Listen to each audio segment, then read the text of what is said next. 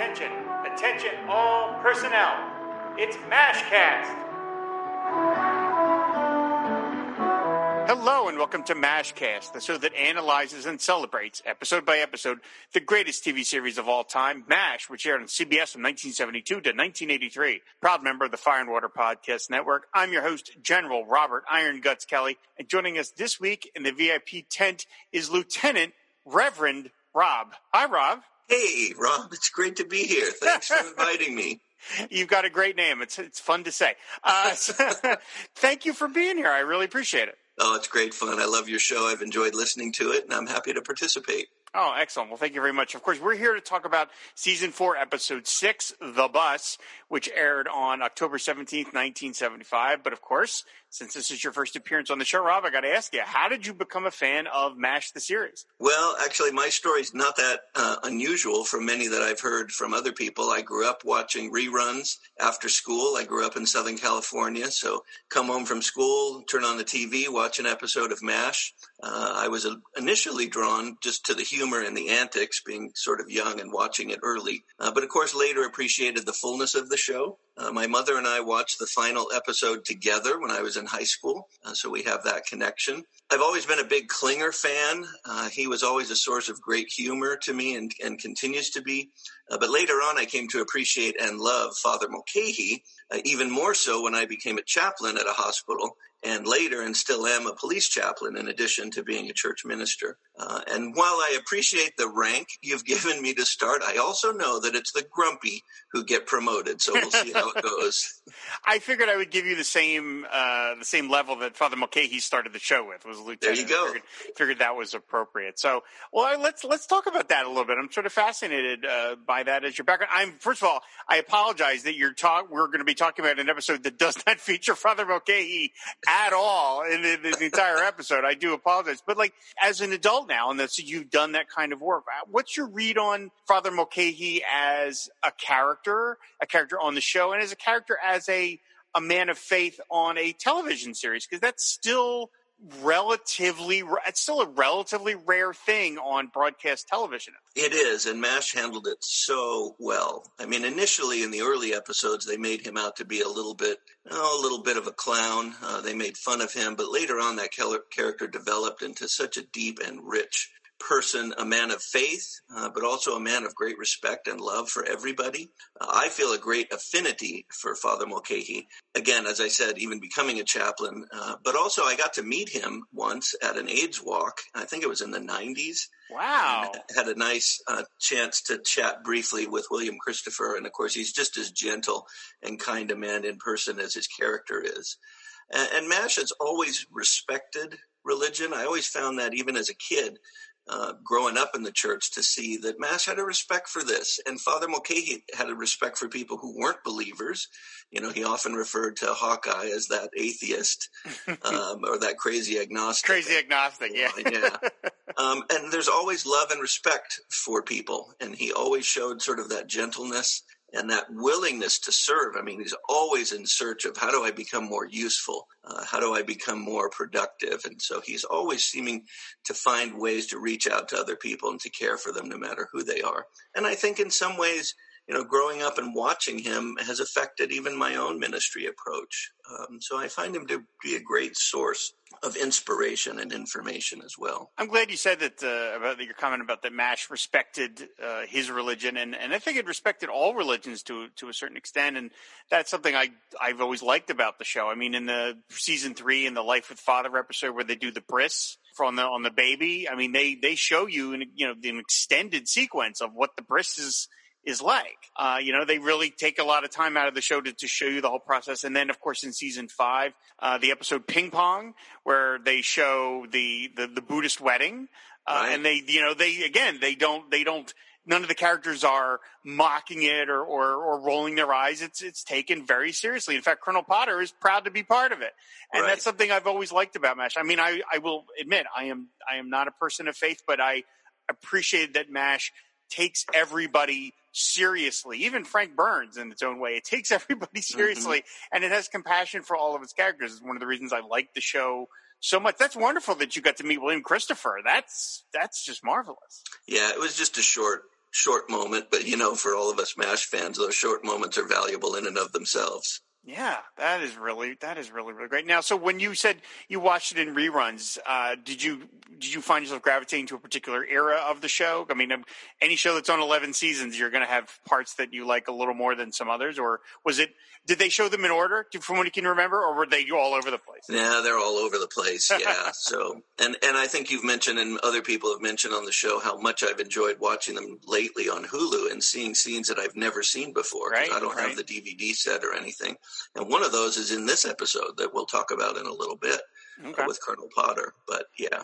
When I got the DVDs, that has been a marvelous thing to see these new scenes. And because I know the reruns so well, even these new scenes still feel a little fresh sometimes. Because oh yeah, this is a scene I've only seen, say, a dozen times, as opposed to the rest of the episode that I've seen hundreds of times. So, well, you know what? I will probably, at some point, you'll have to come back to the show and we'll do a Father Mulcahy heavy episode. Sure. Like I said, I really apologize. This is one of the few that Mulcahy's not in at all. This is a really great episode. As I said, it's episode 6, The Bus, aired October 17th, 1975, was written by John D. Hess and directed by Gene Reynolds. So on the way back from a medical conference, Hawkeye, BJ, Frank, Colonel Potter, and Radar get stranded in the Korean hills when their bus breaks down. When Radar can get the bus started after hitting a huge rock, Colonel Potter has everyone scout around to see if they can find anything familiar. No one does, so Potter orders everyone to stay on the bus for the night. With nothing to do, the doctors spend the time chatting, including telling stories about their first time. The mood darkens a bit when Hawkeye makes a careless comment about it being Radar's fault that they're lost. When it's Radar's turn to tell his story, he begs off, saying he has to go to the bathroom. He leaves the bus, and the doctors continue telling their stories. Even Frank, in between sneaking bites from a chocolate bar he's hiding from the rest of the guys. It then dawns on them that Radar has been gone for far too long, and Hawkeye asks to go out looking for him. Potter refuses. When they hear a noise outside, they think it's Radar, but it turns out to be a wounded North Korean soldier, played by Soon-Taek Oh, looking to give up. The doctors take care of the soldier, except for Frank, who insists he could be booby-trapped. While everyone gets some sleep, Frank stands guard, delivering a monologue to the soldier, who doesn't understand a word of English, so loony and self-deluded it's frightening. Radar then returns, discovering that Frank has been eating chocolate on the sly. The rest of the doctors wake up, happy to have Radar back. He says that since he's the one who got them lost, he thought he should try finding a way home. Radar then says he never found any enemy soldiers in the area, so they're safe as long as they can just fix the bus. Luckily, the North Korean soldier is a mechanical whiz, and he fixes the bus for them. On the way home, they all mention how hungry they are. Radar hints about Frank's chocolate stash, which forces him to pretend he just found some chocolate bars in his duffel bag. He generously gives them all a candy bar apiece. All right, so Rob, that is The Bus. This is a fun episode in that it's a form busting episode. It's a bottle episode, and although it's a reverse bottle episode, usually bottle episodes is where it takes place in just one set, usually one of the sets that the show has already got built. But here, it's an episode that takes entirely away from the camp. We never see Margaret, we never see Klinger, we never see Father Mulcahy, and it's just the 5 of them on this bus. So it's ambitious in that it's showing us a location that we've never seen before. But at the same time, it's a very limited episode because it's 90% of it just takes place on this bus. So it's a really sharp show. What do you think of it? Well, one of the reasons I'm drawn to this episode is I like these episodes that happen away from camp because even technically they're different. They're interesting. I mean, Gene Reynolds' direction is very interesting here because there's a lot of handheld camera inside the bus, which gives it a very claustrophobic feeling that they're very closed in and stuck where they are. So there's some just filmmaking techniques that come with when they're away from camp. It just looks different. It feels different. It is different. And they're not in their usual environment. And I should have mentioned earlier that I've spent 16 years as a church pastor, but for 15 years before that, I was in film and television growing up in Southern California. It's kind of the natural progression.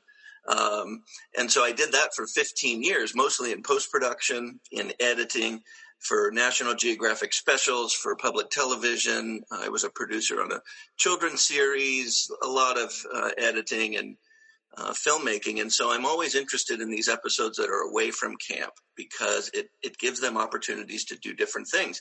I mean, Gene Reynolds even uses a crane shot on a couple of occasions to give us this sense almost of them being watched. The camera's behind branches and then lowers down and then shows a view of the bus. So there's some technical aspects that make it interesting. It doesn't have a laugh track, which for me was unusual because, I never saw the episodes without a laugh track.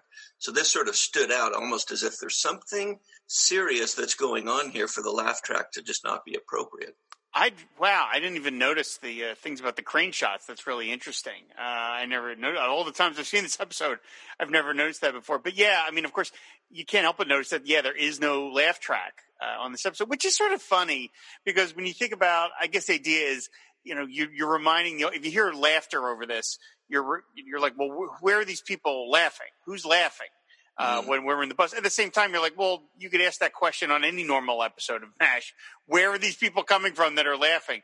And there's just something about, we just accept it that there's a laugh track when they're in the camp, even though it makes no sense. Mm-hmm. And I guess trying to do it on this episode would be even more of a weird conceit. And we know that the network constantly wanted them to do a laugh track. I'm guessing by season 4, MASH had a little more leeway creatively to get away with that. And so I guess I'm sure Gene Reynolds or Larry Gilbert said, we're not going to have a laugh track. It would be even odder. And yeah, you're right. It would rob the episode a little bit of its eeriness if you hear people chuckling at all these different lines. Because there is these people, these are our 4 doctors plus Radar. They are in a war zone. They are not, yes, they're presumably behind. They're not behind enemy lines. They're sort of in front of enemy lines. But it's still very dangerous. It's not like you're just perfectly safe. By the way, the one thing they do not mention is how can you possibly run the 477 without any doctors? Right. How they explained it that they were all at a medical conference. What kind of medical conference was so important that all 4 doctors would have to attend at the same time? I know you could come up with the deceit that they were told, the fighting shifted and there won't be any wounded coming for the next X number of days, so it'll be fine. But of course, people still get hurt. People still wander into the camp with axe wounds and different things. So you do need a doctor. You can't rely on Margaret to do everything. So that part doesn't make any sense. But of course, you wanted to have all 4 doctors together. They hint at times in the episode that there are different surgical teams, and certainly we know that was the case in real MASH units where there were more than one surgical team. We get hints of it in the show, but then we never see one. They're just the only surgeons we have. So it's a bit absurd. But it's funny that this episode is really such an interesting mix of very serious undertones. There are things that Colonel Potter says in this episode that really grab you. Yep. And then it's combined with this absurdity of Frank and the walkie-talkie and other things that are just so ridiculous. But it's this fascinating mix of serious undertones and some real absurdity. I think some of that might even come from the writer. John David Hess deserves some attention here. I think he'd written 3 MASH episodes. Yep, this is his second of 3 MASHes. And this is a man who served in combat. He knows as a writer how to masterfully mix deeply serious with some humor. And I looked up his information, and interesting, he graduated from Dartmouth with distinction, wrote for radio, joined the Army in 1942. He trained as a tank officer in the 743rd Armored Battalion. He fought in the Battle of the Bulge and many other major engagements. So this was someone who'd seen some real battles. And apparently after the fall of Germany, he did a lot of assisting of concentration camp victims and refugees. So this was someone who'd seen a lot of life and knew how to write about the deeply serious mixed with some of the humor and the absurdity, which really makes this episode work. Wow, I didn't know that. We went over his credits in the first episode that he wrote, but I didn't know any of that about his backstory. That's pretty remarkable. The Battle of the Bulge. Yeah, Mr. Hess seen a lot of heavy stuff. It does make us wonder if some of the things that Potter talks about or the references to real battles, if some of that comes from his own experience. He must have seen a lot that he's brought into this episode. Yeah, absolutely. It opens up with the explanation again that they were at the medical conference, and Frank chastises Hawkeye for being disgusting, and it talks, and Hawkeye, of course, is teasing Frank about his behavior. And I kind of like the distinction where BJ asks Frank, what about me, Frank? And Frank's like, you weren't so bad. And BJ's like, I was trying to be disgusting too, which I enjoy. I like that he's trying to sort of, I mean, I think he's kidding around, but I like the idea that he's trying to keep up with Hawkeye, or in the very least, be as gross to Frank as Hawkeye is. But BJ just inherently is a more gentle figure.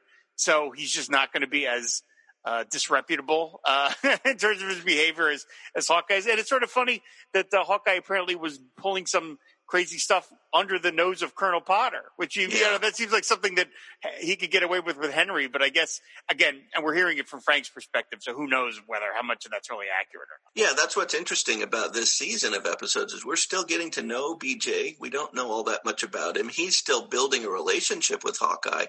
And we don't know that much about Colonel Potter, too, which, again, makes this episode, I think, particularly important because we learned some important things about his backstory. But you can see that there's this real affinity and relationship developing here between BJ and Hawkeye. And I think even in that brief line that BJ delivers, you can sort of see this connection that's building between them. Yeah, absolutely. So they get off the bus, they hit the big rock, and the bus breaks down, and they get off the bus. And Frank is, of course, no help. He licks his finger to figure out where the wind is blowing. The breeze is coming from that direction, and Potter's like, great, and all you have to do is trade the bus for an airplane. And I never feel sorry for Frank because he's a jerk, and he goes out of his way to be a jerk when he doesn't have to be. At the same time, I always feel a little uncomfortable when I see Colonel Potter make fun of Burns.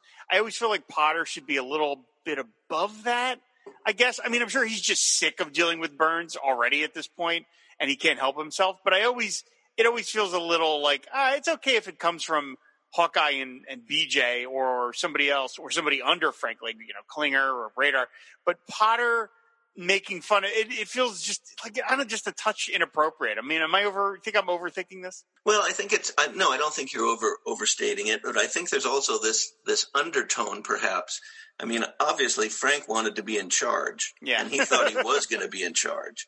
And then the rug's pulled out from under him, and here comes Potter. Potter has to be able to pick up that Frank doesn't like him, doesn't think he's much of a leader, thinks he should be in charge. And Frank even says this in a brief aside conversation with BJ. That's right. About, if I was in charge, this is what we do. I think Potter knows all of that. And so I think he's got to sort of put Frank in his place now and then, just knowing that Frank always thinks he should be the leader and he could do a better job. It's true.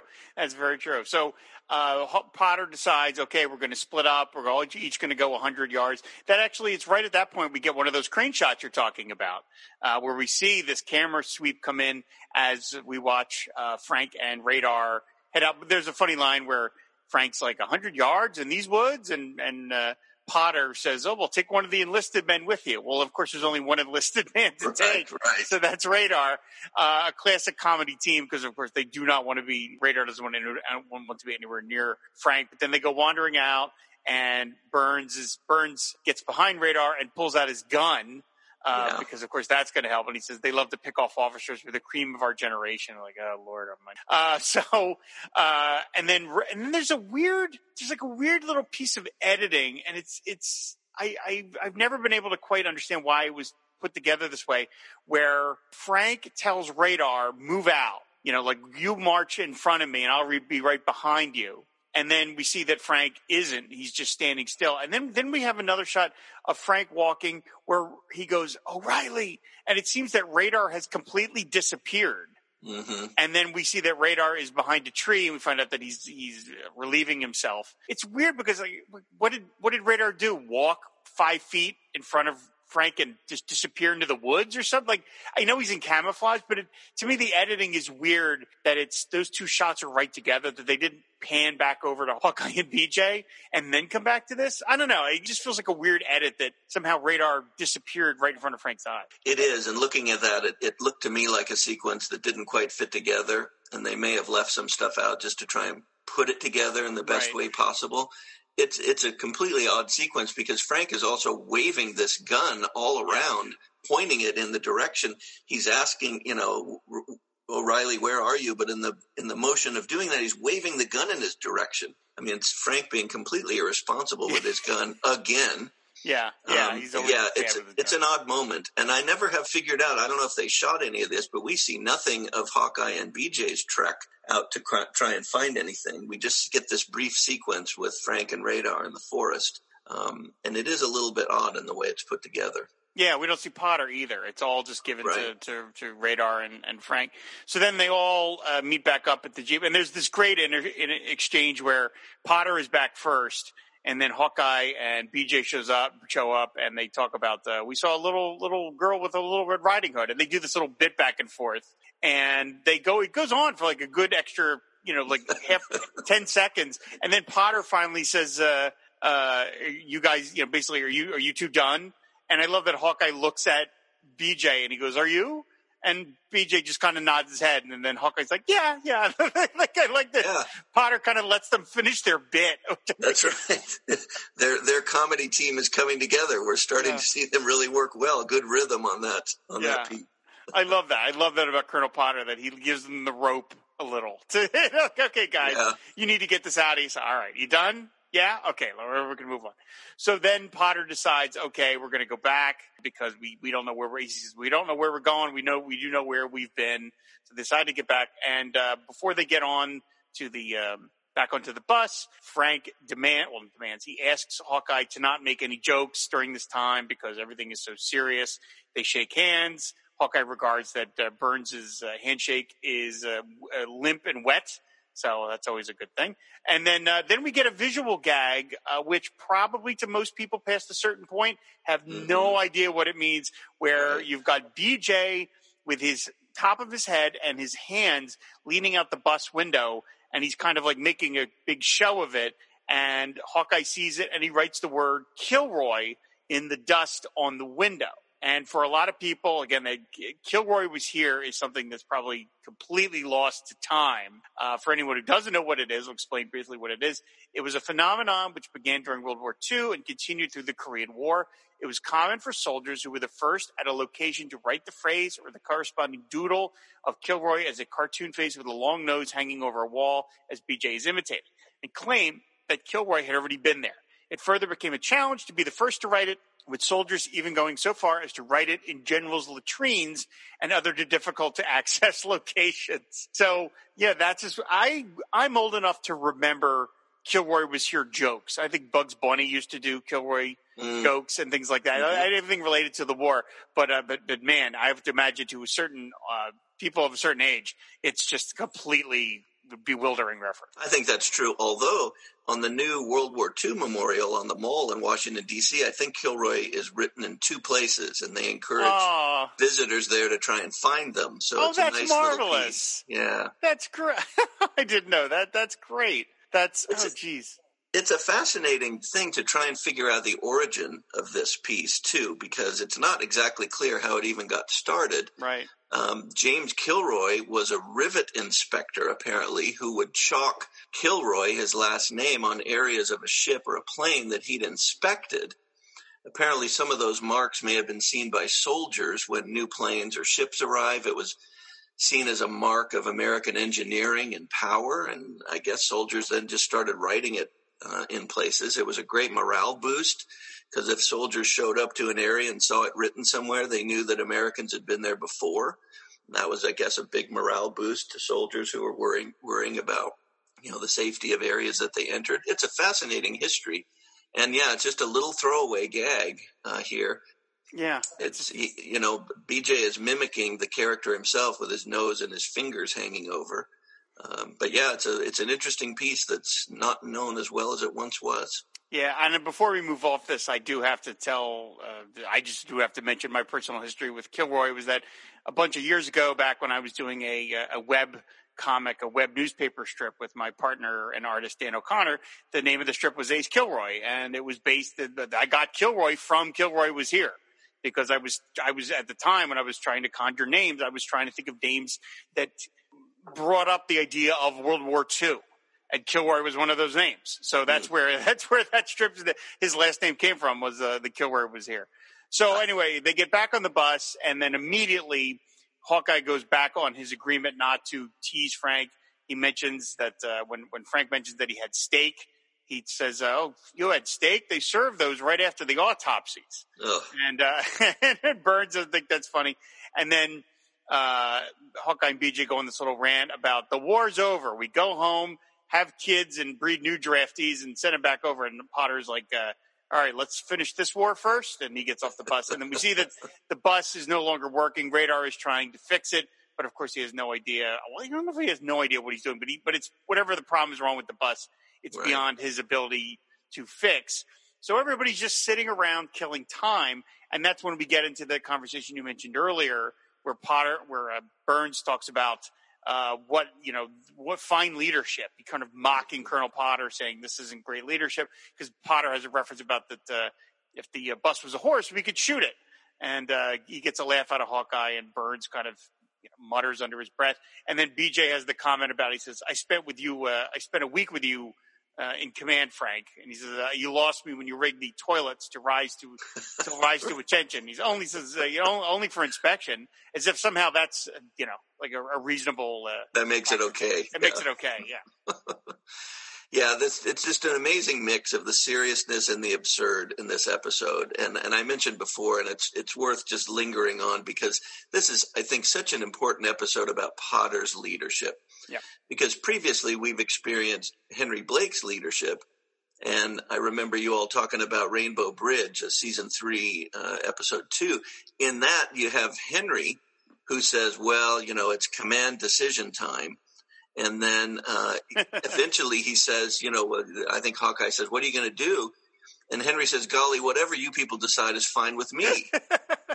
And then Frank says, you've made a disastrous decision. And Hawkeye has a great line where he says, well, what do you want? It's his first one. He'll get better.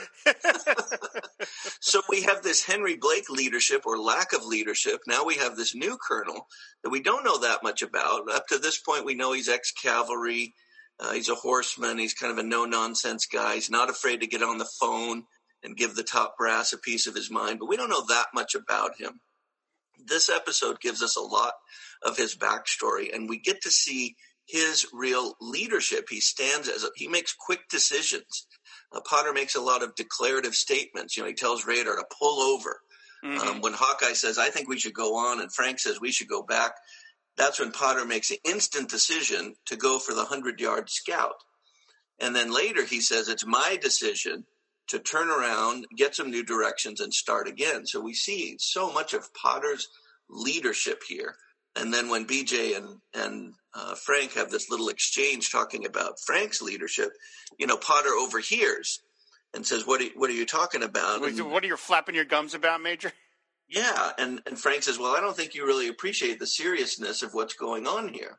And that's when we get this remarkable moment where Potter says, any moment we could be getting bamboo manicures right up to our knuckles. He does this great list. We've got no food, no water, no communication. Night is falling. We may right now be in enemy territory. I mean, he lays it out, like a machine gun, just one after the next of, and then he mentions enemy territory, an enemy that would think nothing of giving us bamboo manicures right up to our knuckles. And I love that Radar chuckles, just because he's nervous, and then he doesn't know what to say. Yeah, and then you could see it hit him on his face, and then he mentions they might give us boiling egg drop colonics. Oh my goodness, which is horrendous. And then he says, "Is that sounds like the proper appreciation, Major?" And Burns is like, "Pretty much, sir." And then I love Potter goes, "Thank you." Like, yeah.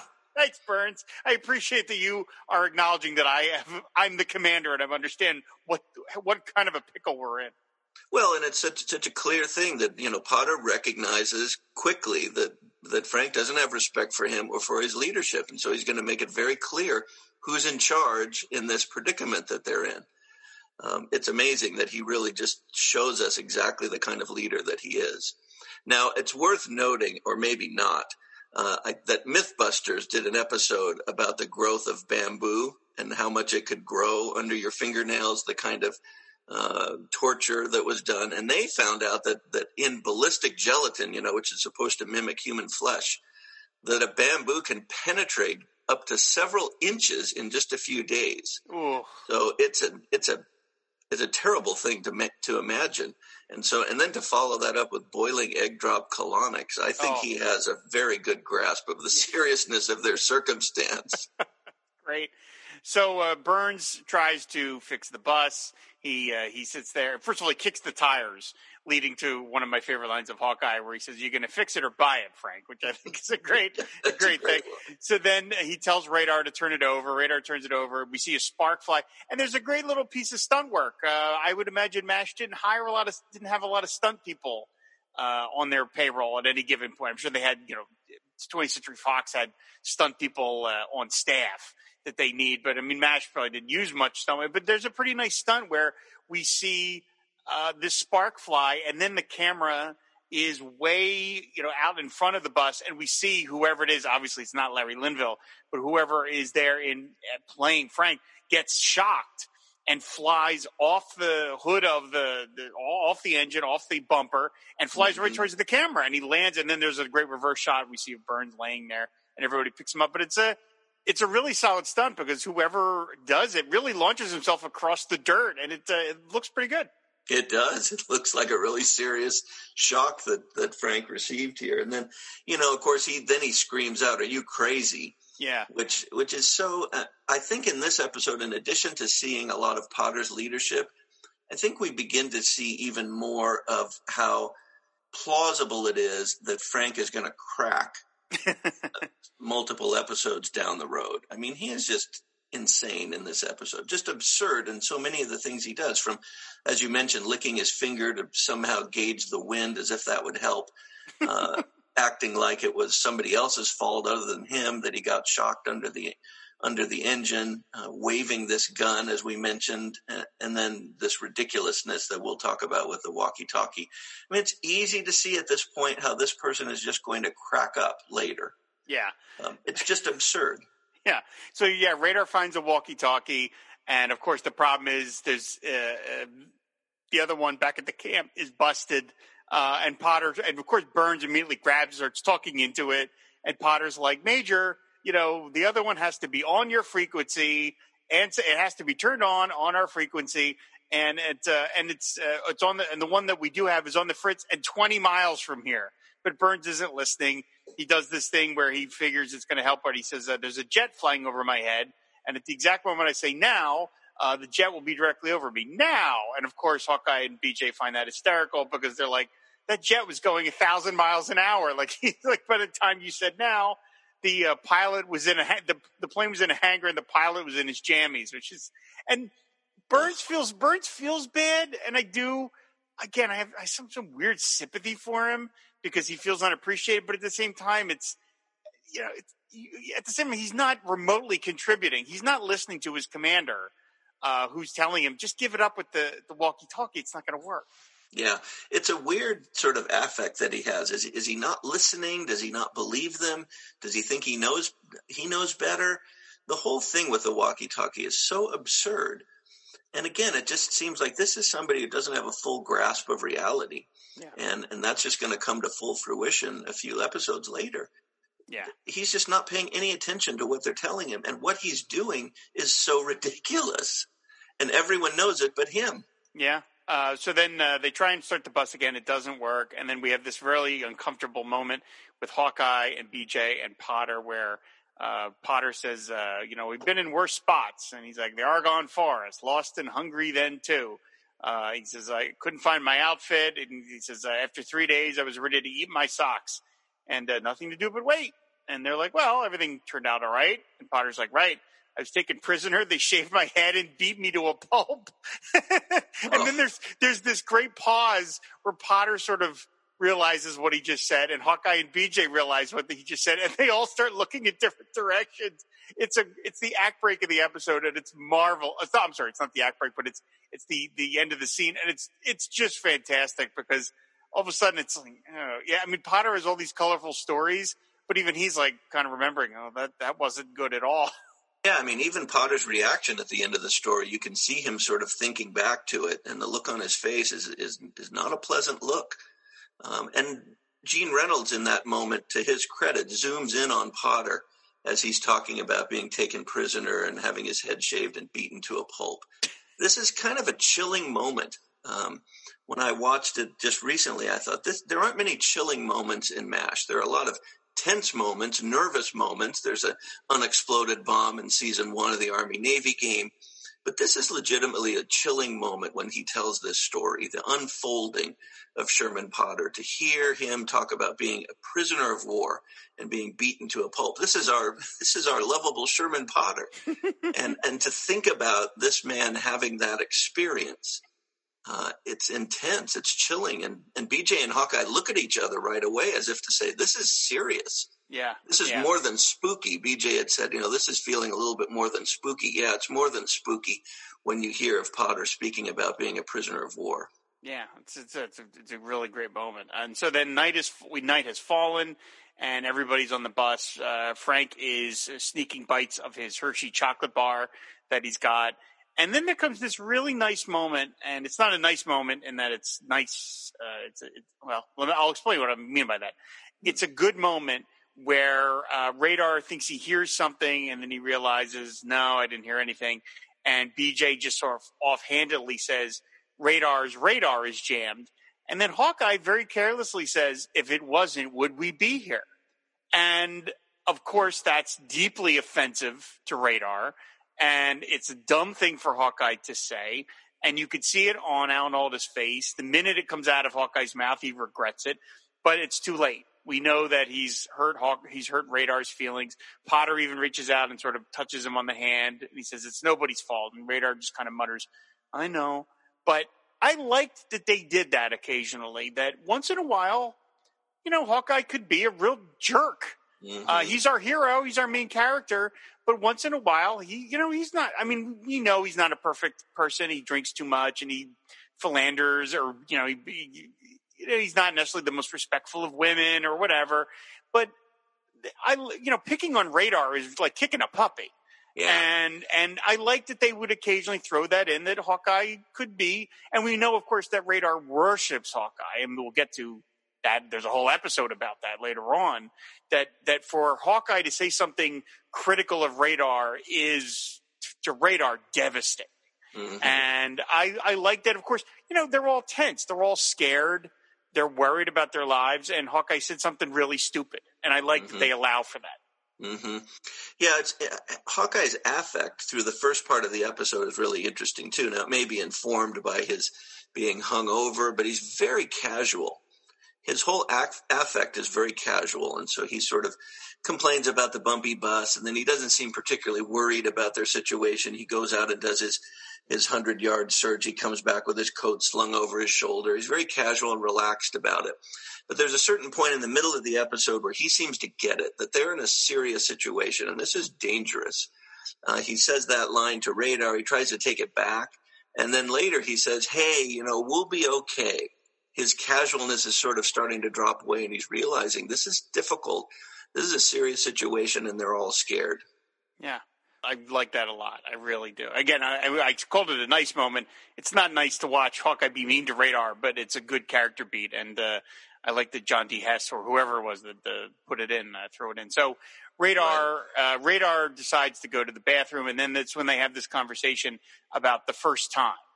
They all decide to talk their losing their virginity stories. Potter tells this marvelous story, and I will get to that later on in the episode because it's my favorite line in the episode. But then we get Frank's story. And it's funny because they're trying to bond a little bit by each telling each other about how they lost their virginity. And of course, they wrote Frank in, and Frank initially tries to be one of the gang, but he doesn't even tell the right story, because he tells a story about how there's this woman, Helen Rappaport, smart as a whip, as he likes to say, wanted to get with Frank, but he rejected that, and he said, because I don't believe in that sort of happiness until we get married. And so he's not even telling the right story. I mean, it's like the whole point of the story is to tell when you lost your virginity, not when you almost lost your virginity. So even when Frank's trying to be a regular guy, he's not good at it. No, even when they try to include him, he's always on the outside, no matter what. So, it's a real shame that this scene ends before we get to hear Hawkeye or BJ's story. I would have loved to have heard about this story. For sure, but we never get to them because BJ says, "Okay, Hawk, you're next," and then that's the moment where Hawkeye realizes that they haven't heard from Radar in a little bit, and they decide to go wander off. And that's the end of the act break, where he's like, Radar, and then realize that Radar has been gone a little too long. By the way, in this, there is a reference here to Father Coughlin, where Frank Burns talks about they were having a debate club back in school, and he says, should Father Coughlin be our next president? So for those of people, much like Kilroy, Father Coughlin is a reference to Lost of the Ages. Father Coughlin his name is Charles Edward Coughlin. He's commonly known as Father Coughlin. He was a Canadian-American Roman Catholic priest who was based in the United States near Detroit. Initially, Coughlin was a vocal supporter of Franklin Delano Roosevelt and the New Deal, and then later became a very harsh critic of Roosevelt, accusing him of being too friendly to bankers. He eventually established a political organization. So he was kind of an early religious / political leader, and he had some notions of political office, and so that is he never went anywhere.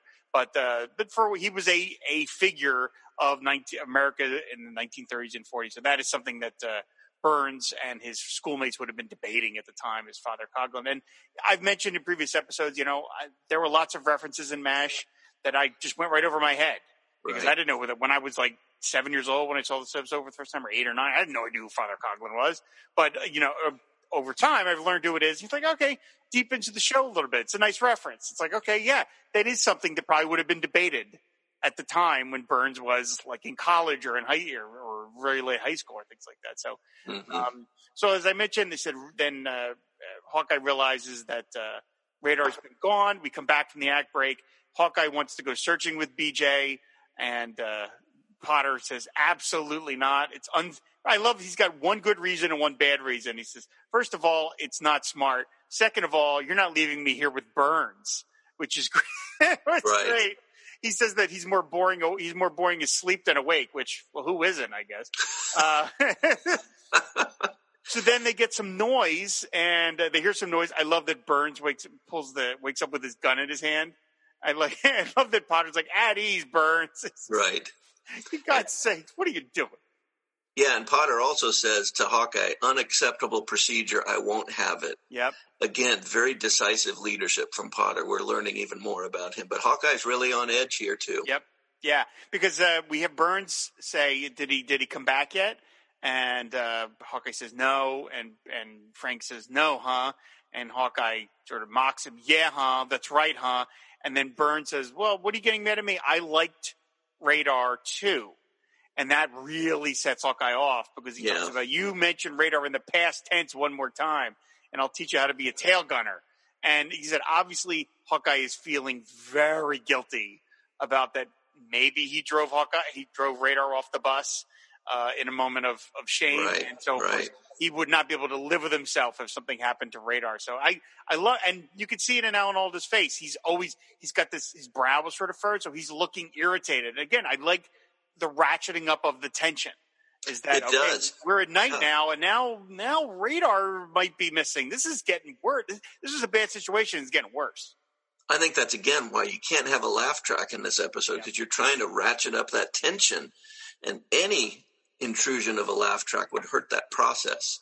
And we really do see Hawkeye getting on edge here. I mean, he is very upset, and that casual affect, that hungover sort of, we're going to be fine, I'm not that worried about it, affect is completely gone at this point. He is very worried and very angry at Frank. The absurdity of Frank's behavior has gotten on him as well, and I think you're right. I think he feels very guilty about having said that line to Radar and perhaps prompting him to leave the bus in the first place. Yeah, it's a great piece. So then they hear this noise, and we realize that it is not Radar. It is in fact a lost North Korean soldier who is giving up. And the North Korean soldier is played by Soon-Taek Oh, who would end up being on MASH not dozens, but at least something around a dozen episodes. This is not his first appearance. He was in the season 3 episode Love and Marriage. He always played a different character. He never played the same character more than once.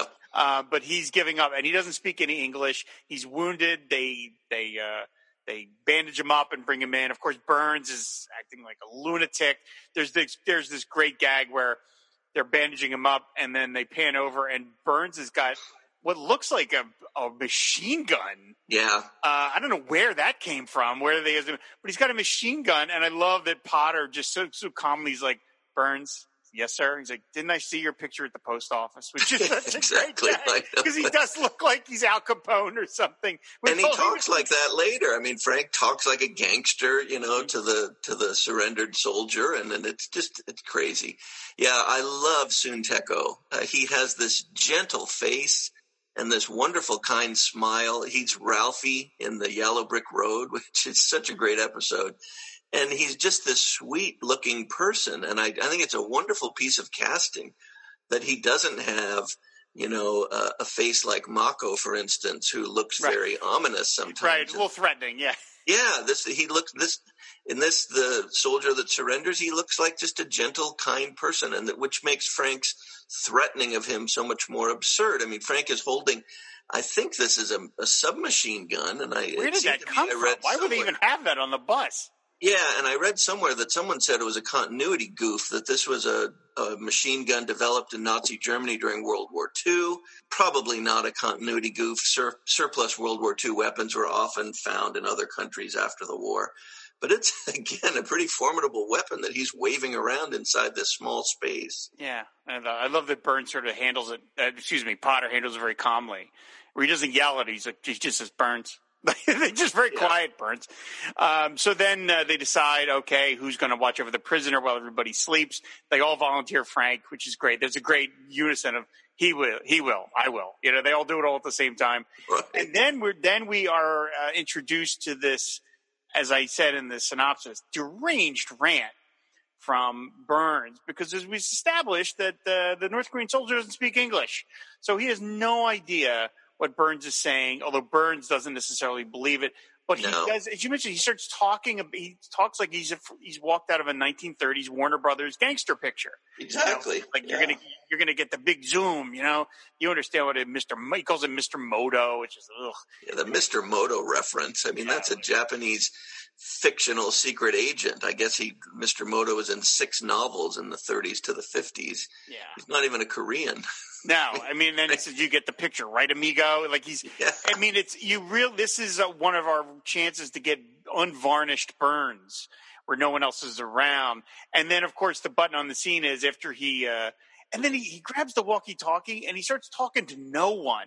Mm-hmm. And he says something like, I have begun to take prisoners. And he's like, unless I receive instructions, I will be forced to shoot same. Yeah. And it's like he's come up with this self-justification. Now, we know Burns is a chicken, but I have a hard time believing he would actually shoot somebody. I just think he's just not brave enough for that. But nevertheless, it's chilly because he's really deluded. It's a little odd even that they would nominate him to be the one to hold the weapon and guard the soldier. Yeah. I mean, he's so unhinged and so absurd in this episode. There's something a little foolish about saying, let's leave him to brandish the weapon and be on guard. He's not trustworthy. No, I mean, they're not taking him seriously, I guess. But I mean, even I wouldn't. Anyone holding a submachine gun would, it's frightening. So then we find Radar, and he's covered in dirt. We see that he's been out. He sneaks back on the bus. He, of course, doesn't know anything that's going on about the North Korean soldier. He thinks it's Colonel Potter, and then he realizes that this North Korean. He gets scared. He wakes Burns up. He sees that Burns has this cache of Hershey bars, which he should not be having, or at the very least he should have been sharing with the group. And he says, I didn't mean to spill your chocolate. He says, that's not chocolate. And I love Raiders goes, right, it's not chocolate. He just goes along with it. Everybody gets woken up, and then they're all happy Radar gets back. Even the North Korean soldier is happy to see Radar, and Radar is terrified of that. And then there's this really sweet little moment where they say, oh, come up to the front, basically to the front of the bus, and you hear Potter say, you're going to explain why you played hooky, son. And BJ takes over guarding the prisoner, and Frank offers him the submachine gun, and BJ just waves it off. Yeah. And then we see the North Korean soldier look at BJ, and BJ just gives him a friendly little, hi, it's okay. And he just kind of like, don't worry about it. You're fine now. And then there's the nice moment where the guy goes, Soon Teko does this great, and he just goes to sleep very peacefully. Yeah, well, who wouldn't be more relaxed if BJ smiles at you and does the finger wave? I mean, it just brings a calmness. Yeah, it's a nice moment. So then next morning, Potter and Radar are talking. There's a nice bit of characterization where Potter puts his arm around Radar and they start talking, and then Radar returns the gesture, and then we see he realizes what he's done, and he feels a little uncomfortable. Right. He pulls his hand off of Potter, and I like that moment. It's that Potter can extend that courtesy, but it's probably not completely appropriate for it to go the other way. Yeah, at least at this point in their relationship. It's another great example of their relationship developing. And again, we're still getting to know Potter. So is Radar. He's trying to figure out exactly how are they allowed to relate to each other. And this is a wonderful moment, where Potter puts his arm around him and Radar's not quite sure if he can do the same yet. They're still figuring out their relationship, but it's a growing relationship, and you can see the fondness between them really taking off. Yeah. So then we see that the North Korean prisoner is actually fixing the bus. Frank flips out, leading to one of my favorite lines of the episode where he says, "It's sabotage," and he starts manhandling the North Korean. And then he's like, BJ's like, "What are you doing?" And Burns says, "That's how we lost China." And BJ goes, "By fixing a bus?" He's just like... And then I love that Burns has the screwdriver, and BJ like pushes it out of the way, and he says, "Careful, that thing could be loaded." Yeah, right. After they've seen it explode the engine before. And then Potter finally gets upset, and he's like, "All right, we're going to go back, forget it." And then we see that the bus has been fixed. The North Korean soldier has fixed the bus, which is wonderful. Potter says, we're mighty grateful, old man. Old man, which is interesting. I mean, he's not saying that literally, obviously. He's not referring to him as old man. I guess it's just kind of a colloquialism, calling him an old man. I don't think it's a phrase Potter uses for the rest of the series, but no. We're still figuring him out, so are the writers. So then as they decide to go home, they realize they get the idea, well, we should store food on this bus in case this ever happens again. And that's Radar's moment to turn the screws a little, where he says, "You're right." I says, because, if you get really hungry, you could fall asleep and when you're on guard duty, right, Major? And Frank sees through that. Frank understands that he's about to be outed. So then he pretends, "Oh, look, I have like 10 chocolate bars in my bag." And he hands them all. And I like, again, another detail. I like that when he offers the bars to Potter, Potter takes 2 and he gives one to the prisoner, which Frank was never intending to do. Right. Well, and the look on Hawkeye and BJ's face when they realize that he has the chocolate, they are barely hanging on to their total disgust of Frank. I mean, the look on their faces is they are really trying to just keep from strangling him. I mean, that kind of behavior in the situation they were in is so awful. You can just see it on their faces that they are holding back.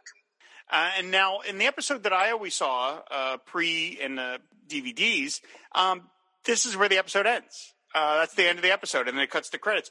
But in the full episode features a whole extra button scene where they're on their way home, and they're pulling a prank on Frank, where they have handed the other walkie-talkie, which has suddenly appeared. Right. By the way, because they just mentioned that there wasn't. No one bothered to look around the bus for all the things that were on there. Yeah, I guess it was hidden under a seat somewhere. But they've handed the second walkie-talkie to the North Korean soldier, who, of course, is talking in Korean, which Frank assumes is, he's made contact with the enemy. And Frank is so stupid he can't even sense that there's somebody talking about 4 feet behind him on the bus. I know. Yeah, the bus is really noisy, I guess. I guess so. And he says, so "Put that. No one's beaten Uncle Sam, and they never will. So put that in your opium pipe and smoke it." And Potter just says, "That's telling him, Major." And he just kind of rolls his eyes, and that's it. And then the last shot is just a faraway shot of the bus on its way back to the 477th, and that's the episode. I mean, it's a really wonderful show, very funny, again, very format busting, and it had never occurred to me, really, how much of a Potter episode this is, about how much we learn about him in this episode. But I think you're absolutely right, Rob. We really get some great insights into this character because, as you talked about comparing him to Henry really didn't show a lot of leadership. But here, when the chips are down, Potter takes charge, as he should. He does, yeah. And we didn't talk about it yet, but we wanted to go back to it. There's a whole sequence that's cut out in syndication where Potter's speaking again about some of his World War I experience and meeting this young nurse, and he is wounded and he's blind for a month. And I think this might be one of the worst cuts from syndication of any of the scenes that we've lost in MASH. This moment where he talks about being in the Battle of Chateau Thierry is so poignant, and it has, and maybe we have the same favorite line, it has this remarkable line from Potter. It's so tender. Now, we've seen him be hard and forceful and a leader, and here this moment where he tells this story about Colette is so poignant and sweet and so well written. The way he talks about how he couldn't see and he was, severely wounded, and all he had the only contact he had was with this nurse named Colette, and he says her name 3 times in the sequence, and it is so tender, and again tells us so much about what this man has been through. We've already learned that he's been a prisoner of war, he's been beaten, and here he's wounded and blind for up to a month.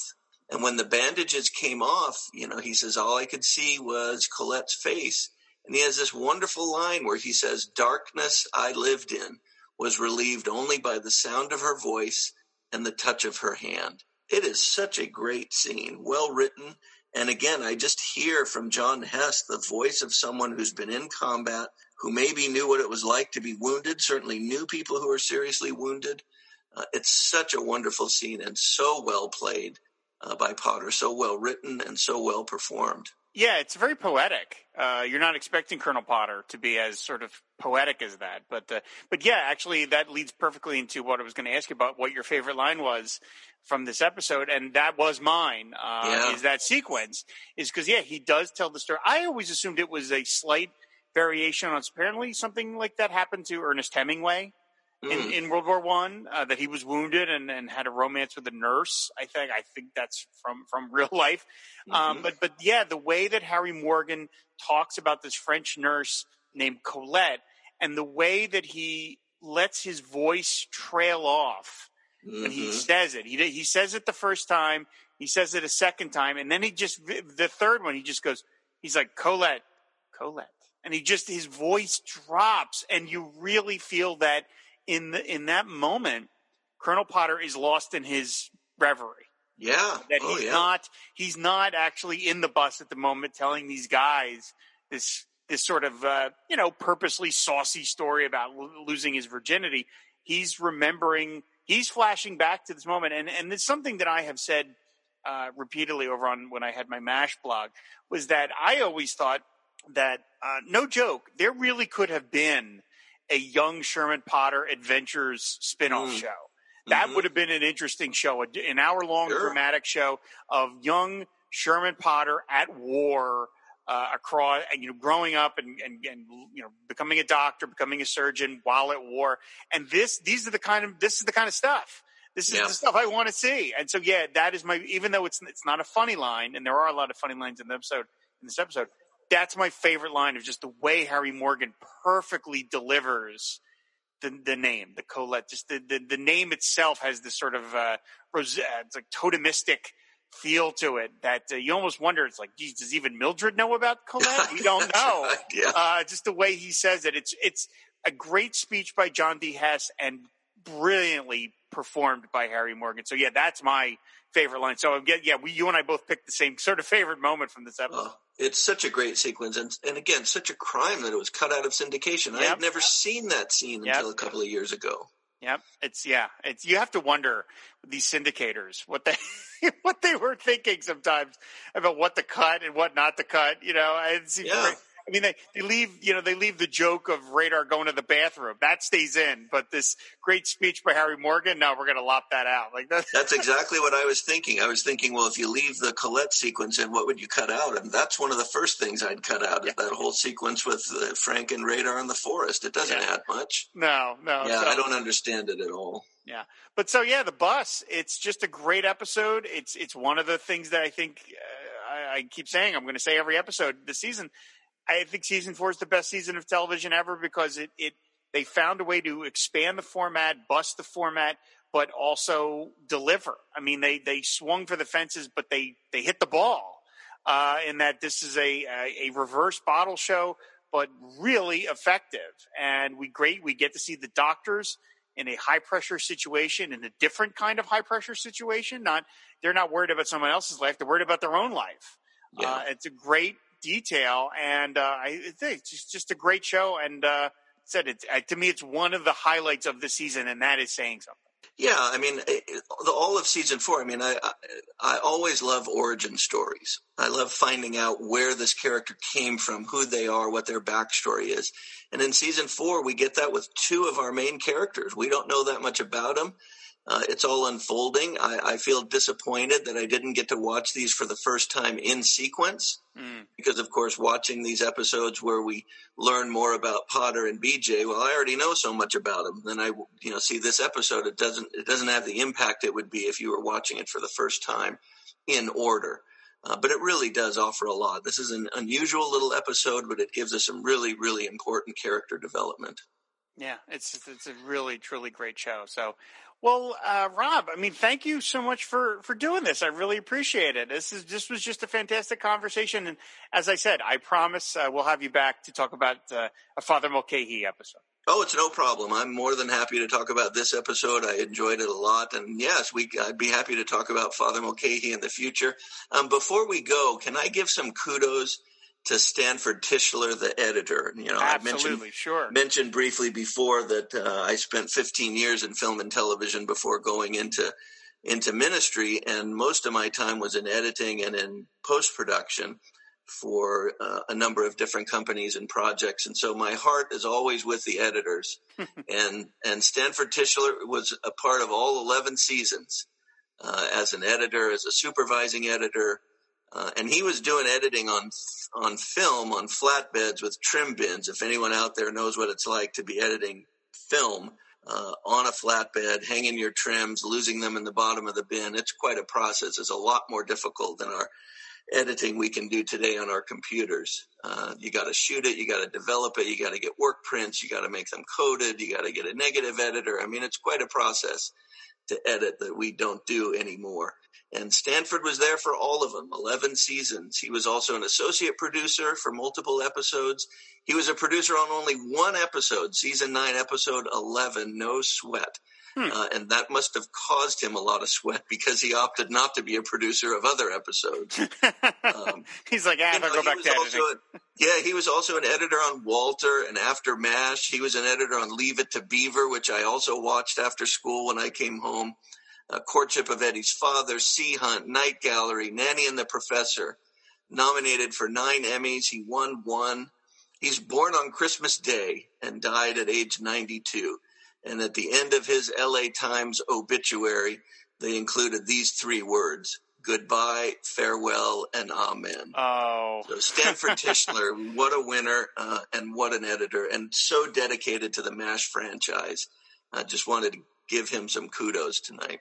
Oh, absolutely. I mean, one of the things that I'm so sorry about that as time marches on is that so many of the people behind the scenes of MASH in these early years are no longer with us. I as much as I would love to, I mean, we know I talked to Loretta Swit a couple of years ago. As much as I would love to talk to any of the actors on the show, I would love just as much to talk to the behind the scenes people because I'd be fascinated. But what was it like to costume MASH? When everybody's wearing the same outfits every week. What was it like to edit the same show for 11 years? I mean, to keep your creative sort of keep your creative blade sharp. When you're doing the same show after 11 years, I mean, he must have found some way to keep himself entertained and involved in this. And so, I'm glad. Thank you so much for taking the time out to highlight his work because, I mean, in editing, as Stanley Kubrick said, like editing is the thing that makes movies unique. Is editing. Every other element of the movies comes from some other art form: photography, music, theater. But editing is unique to film. Right. And so, Stanford Tischler, it's a name that you would see in the end credits every week for 11 years. Yeah. And, it's, I said, I would have loved to have talked to him. He sounds like probably a very interesting guy. And I would have loved to know why he just produced that one episode. Maybe it's like, I'll go back to my editing bay. That's fine, guys. That's okay. So anyway, Rob, thank you so much for joining me. I really enjoyed talking to you. You too. Thank you very much for the invitation and keep up the good work on the show. It's great. Thank you. So, of course, everybody, if you want to follow the show on Twitter, go to MASH477cast. All our episodes are on the website, fireandwaterpodcast.com. You can subscribe to the show on Apple Podcasts, Spotify, Stitcher, and Amazon Music. And if you want to support the Fire and Water Podcast Network, go to patreon.com/FWPodcast. There you can unlock various rewards, one of which is to be name-checked on a show of your choice. So a big salute to Nicholas Prom, Russell Burbage, Stan Peel, Dolph DeVries, Britt Schramm, and Mike Thomas for their support of MASHcast. Thanks, everybody. So that's going to do it. Thanks for listening. We'll be back in. Until then, that is all.